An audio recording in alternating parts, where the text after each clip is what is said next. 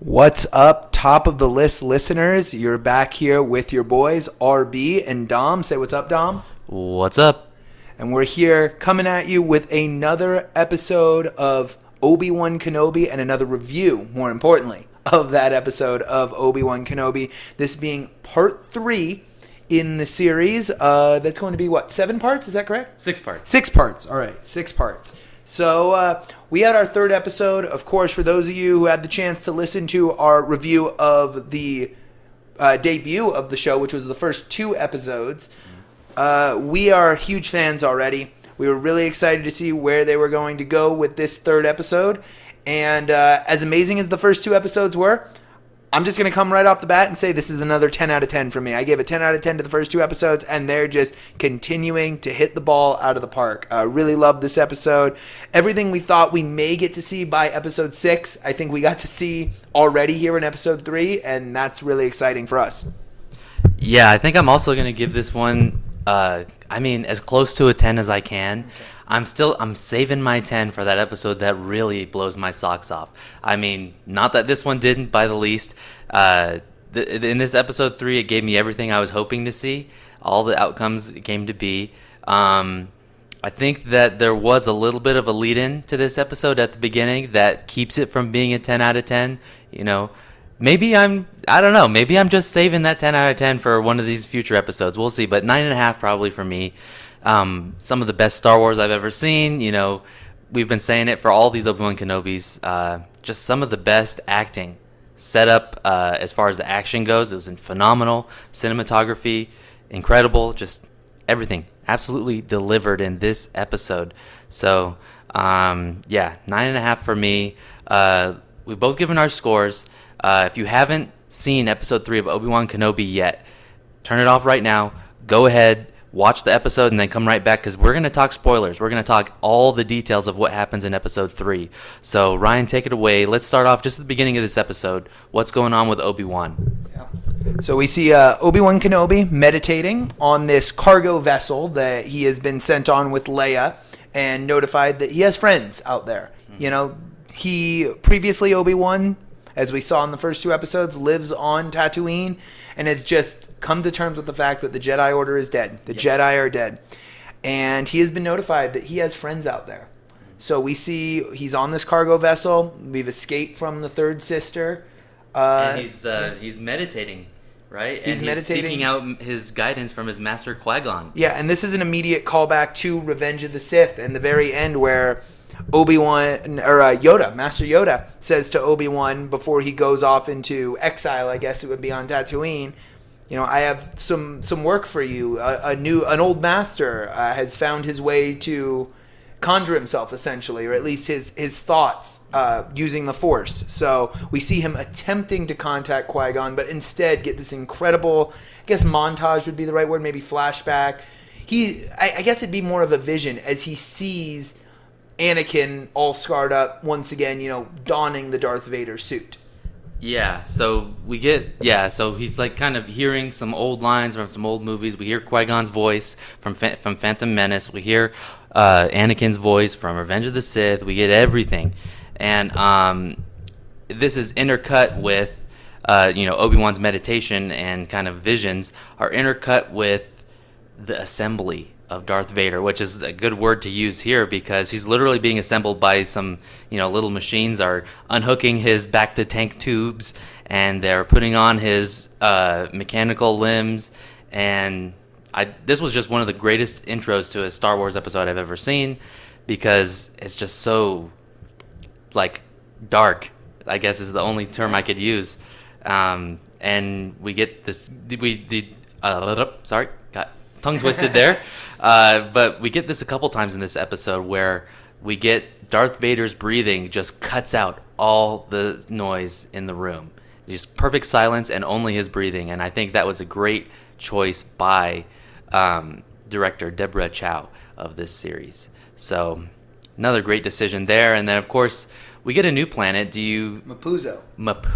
Yes. Mapuzo. And, Obi-Wan and Leia land on Mapuzo. And immediately they feel like they've been swindled by Haja. By Haja. So I guess that they I guess Leia kind of takes the reins here a little bit, and she calls forth one of our. I think he's one of my favorite aliens now. Yeah. What's his? Freck. Yes. Freck, played by Zach Braff, who's great. Little mole person action. I love the. I'm assuming it's CG. It's not actual makeup or. That to me looked like a real costume. So potentially a real costume, but really great getting all the moving parts. You got the sort of nose movement that you'd see from a mole.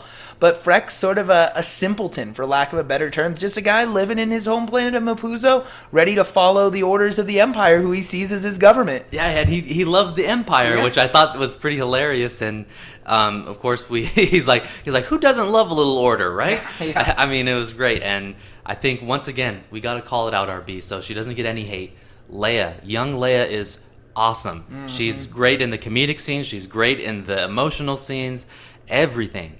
Just fantastic child actor here. And, once again, Ewan McGregor also playing well. Their dynamic is great. Yeah. And I guess one of the first big reveals that we get is when they're sitting in the back of Freck's truck. And we learn a little history of Obi-Wan that we had never learned before, that he had a family. He was like other Jedi. He was taken from his family at a young age. He remembers his mother's shawl, his father's hands, and he remembers a baby, and he says, I think I had a brother. Right. When I think this is a powerful sequence as well, because it adds even more depth to Revenge of the Sith and Obi-Wan and Anakin's exchange on Mustafar, that you were my brother, Anakin, because I think that adds it more, that he had a brother that he was taken from, but he had a second chance at that with being able to sort of raise Anakin into the Jedi Order, and another layer of emotional depth for Obi-Wan Kenobi, and why the death, destruction, whatever you want to call it, of Anakin Skywalker is so disheartening to him and demoralizing to Obi-Wan Kenobi. So I think this is an excellent scene, followed in part by the scene once the stormtroopers get on into Freck's truck, whatever you want to call it, and they start doing the bit that it's his daughter, and he's a made-up story Obi-Wan is sharing that Leia is his daughter, Loma, right? He calls her Luma, yep. But he yells at her, Leia, that's enough. And they say, hey, I thought you said her name was Loma, and he starts talking about her mother. But we know, even though he's not truly talking about his wife, Leia, he's talking about Padme, and we get another emotional sequence there, and Leia then asking, you knew my mother, are you my father? Yeah, that was really emotional for me to see, too. And, they pulled it off great, and it makes you feel even more for Leia, who's a character that, we already have a great connection with because we love Star Wars, but this just is deepening her character to levels that we hadn't seen before. Yeah. And then, of course, we get some really cool battle scenes, actually, with Obi-Wan and a blaster, which I don't know if this is kind of one of those things I'm a little weary on, the skill that Obi-Wan has with the blaster. I think you can explain it away with saying, okay, yeah, he's a Jedi, he has the Force, that's why he's so accurate. Mm-hmm. But then again, in Revenge of the Sith, he's fighting General Grievous, and he has to kill General Grievous with a blaster shot, and he throws the blaster away, and he says, so uncivilized. Yeah. And I mean, I'll accept it. I'll accept it, but it still feels a little like they just needed a way for him not to take out his lightsaber. Yeah, I mean, I feel like we've seen Obi-Wan Kenobi in the Clone Wars, and maybe I'm mistaken, wielding a blaster before. My thought of so uncivilized was how he was describing the actions of General Grievous, more so than just using the blaster. Okay. That's how I read into that scene on whatever planet it is where he eventually killed General Grievous. Yeah. So, yes, we get this scene. Our good friend Freck, right? Freck, we said, is not as much of an idiot as he seemed. He suspects something's up at this checkpoint. We get to see Obi-Wan wield the blaster. Unfortunately, he and Leia fall to this group of stormtroopers. More coming back up, and you think they're going to get executed. You hear them, put your head down, and they're both heads down on the dirt. And then we get another new character this week. Nara? Is that correct? Tala, beg your pardon, played by Indira Varma. Yeah, she was great in this episode as well. Another cool thing that happened in the Stormtrooper fight just prior to that was Stormtrooper got cut in half. Yeah, by the gate. By the laser gate, yeah. I thought that was pretty cool, too. You and me both looked at each other like, whoa. Yeah. Yeah, that was awesome. So And then, of course, we get into the actual town, the spaceport. Yep. And we meet another new character besides Tala. We go into like this little hideout, and we meet, I think his name's Ned B. Ned B. Yep, the moving droid. Yeah. He can't talk. Yeah, he can't He's talk. just a mover. Just a mover. And Yeah. then, of course, I love Or the a loader. line. Loader. And I love the line Leia says, well, what if he has something to say? And then Tala responds with, sometimes actions speak louder than words. Yep. I thought that was great. That was Great play back and forth. Right. So we've talked a lot about the Obi-Wan story, but there's also all these sequences are intercut with Darth Vader and the third sister with some awesome dialogue that we get to see James Earl Jones again back doing what He's he back. does best. You know, I guess besides voicing Mufasa from Lion King, voicing Darth Vader. Yeah, he's back, and he is intimidating as heck. And, of course, I think, part of this has to do with his return. The reason that Vader is so intimidating, because we do get to see Vader a lot in this episode. Mm-hmm. And that was fantastic to see. The dialogue, some of the best writing I've seen in a Star Wars show in a long time.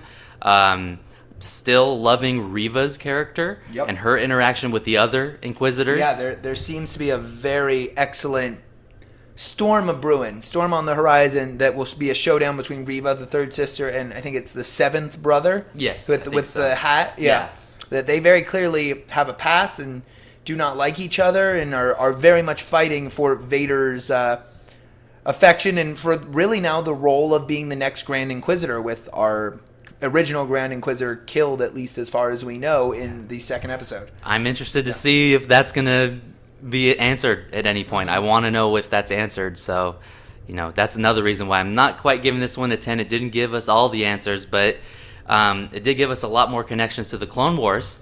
And one connection that did come up was Quinlan Vos. Yes, I think that's his name. Quinlan Vos. Quinlan. Yeah, the Tarzan-esque Jedi, I think that's what we can call him. He got a 3-episode arc in the Clone Wars, fighting with Obi-Wan against some of the Hutts, I believe, and also Ventress, Asajj Ventress. He's kind of the opposite of Obi-Wan. That's all I could say. Obi-Wan is cool, calm, collected, sort of this debonair, suave Jedi. This guy's more the wild man. We see him jumping out of his, the opening sequence of him is him jumping out of the ship and just landing it, saying, "Oh, let's go, Obi-Wan." Yeah. But yeah, he now exists in this universe as well. We can see that, more ties to the Clone Wars, even if they're a little here or there. We see his writing on this secret tunnel passageway through Mapuzo. Yes, absolutely. And the writing itself is a really great indication of Star Wars in general. Most Jedis, it says, or I guess what Quinlan writes is you have to close your eyes to truly see the way. And I thought that was great because, all the best scenes in Star Wars are when the Jedi close their eyes and use the Force. Mm-hmm. So good little callback there. And then, of course, we get what we want. Yeah, we get the scene, the sequence we've been waiting for, the arrival of Darth Vader, and it's terrifying. Yes. Yeah. Walking through Mapuzo, innocent bystanders just being pulled out and force choked and brutalized. Snap someone's neck. Yeah, just sitting out by their door, just force, and then head is turned the wrong way, and you hear the snap. Darth Vader is taking no prisoners. Anyone who tries to get in his way, even by accident gets in his way of getting to Obi-Wan Kenobi, is not going to fare a good fate. Yeah, absolutely. And one of the things that we had talked about a little bit beforehand is that this sequence, we don't hear any dialogue from James Earl Jones. It's all Hayden Christensen in the suit. Actions, yep. And his actions, like they said earlier in the episode, his actions speak louder than words. Just the way he turns his head, knowing that he's viciously still angry at Obi-Wan. The way that he'll do anything to find his master and kill him. And it was just incredible. The way he walked, the way he embodied Darth Vader. This guy is incredible. I mean, we as much as I've made fun of his acting in Attack of the Clones, I mean, he knows how to play Darth Vader, 100%. Yes. Oh, yes. And, of course, we have Leia and, what was her name, Tala? Tala, yep. And Obi-Wan just really sadly pleads Tala, please, get her to Alderaan. I'll hold them off. Mm-hmm. And he goes, and Leia and Tala go in the tunnel. They're on their way to the getaway ship. And Obi-Wan faces off against Darth Vader. With one of the most incredible scenes we've seen since Revenge of the Sith. We see, I mean, you know the lines better than me. You've watched this one a couple of times. I've just watched it once. So, but some of our favorite lines, you know, well, you should have killed me when you had the chance. And something about you made me like this. Or, you made me like this. Yeah.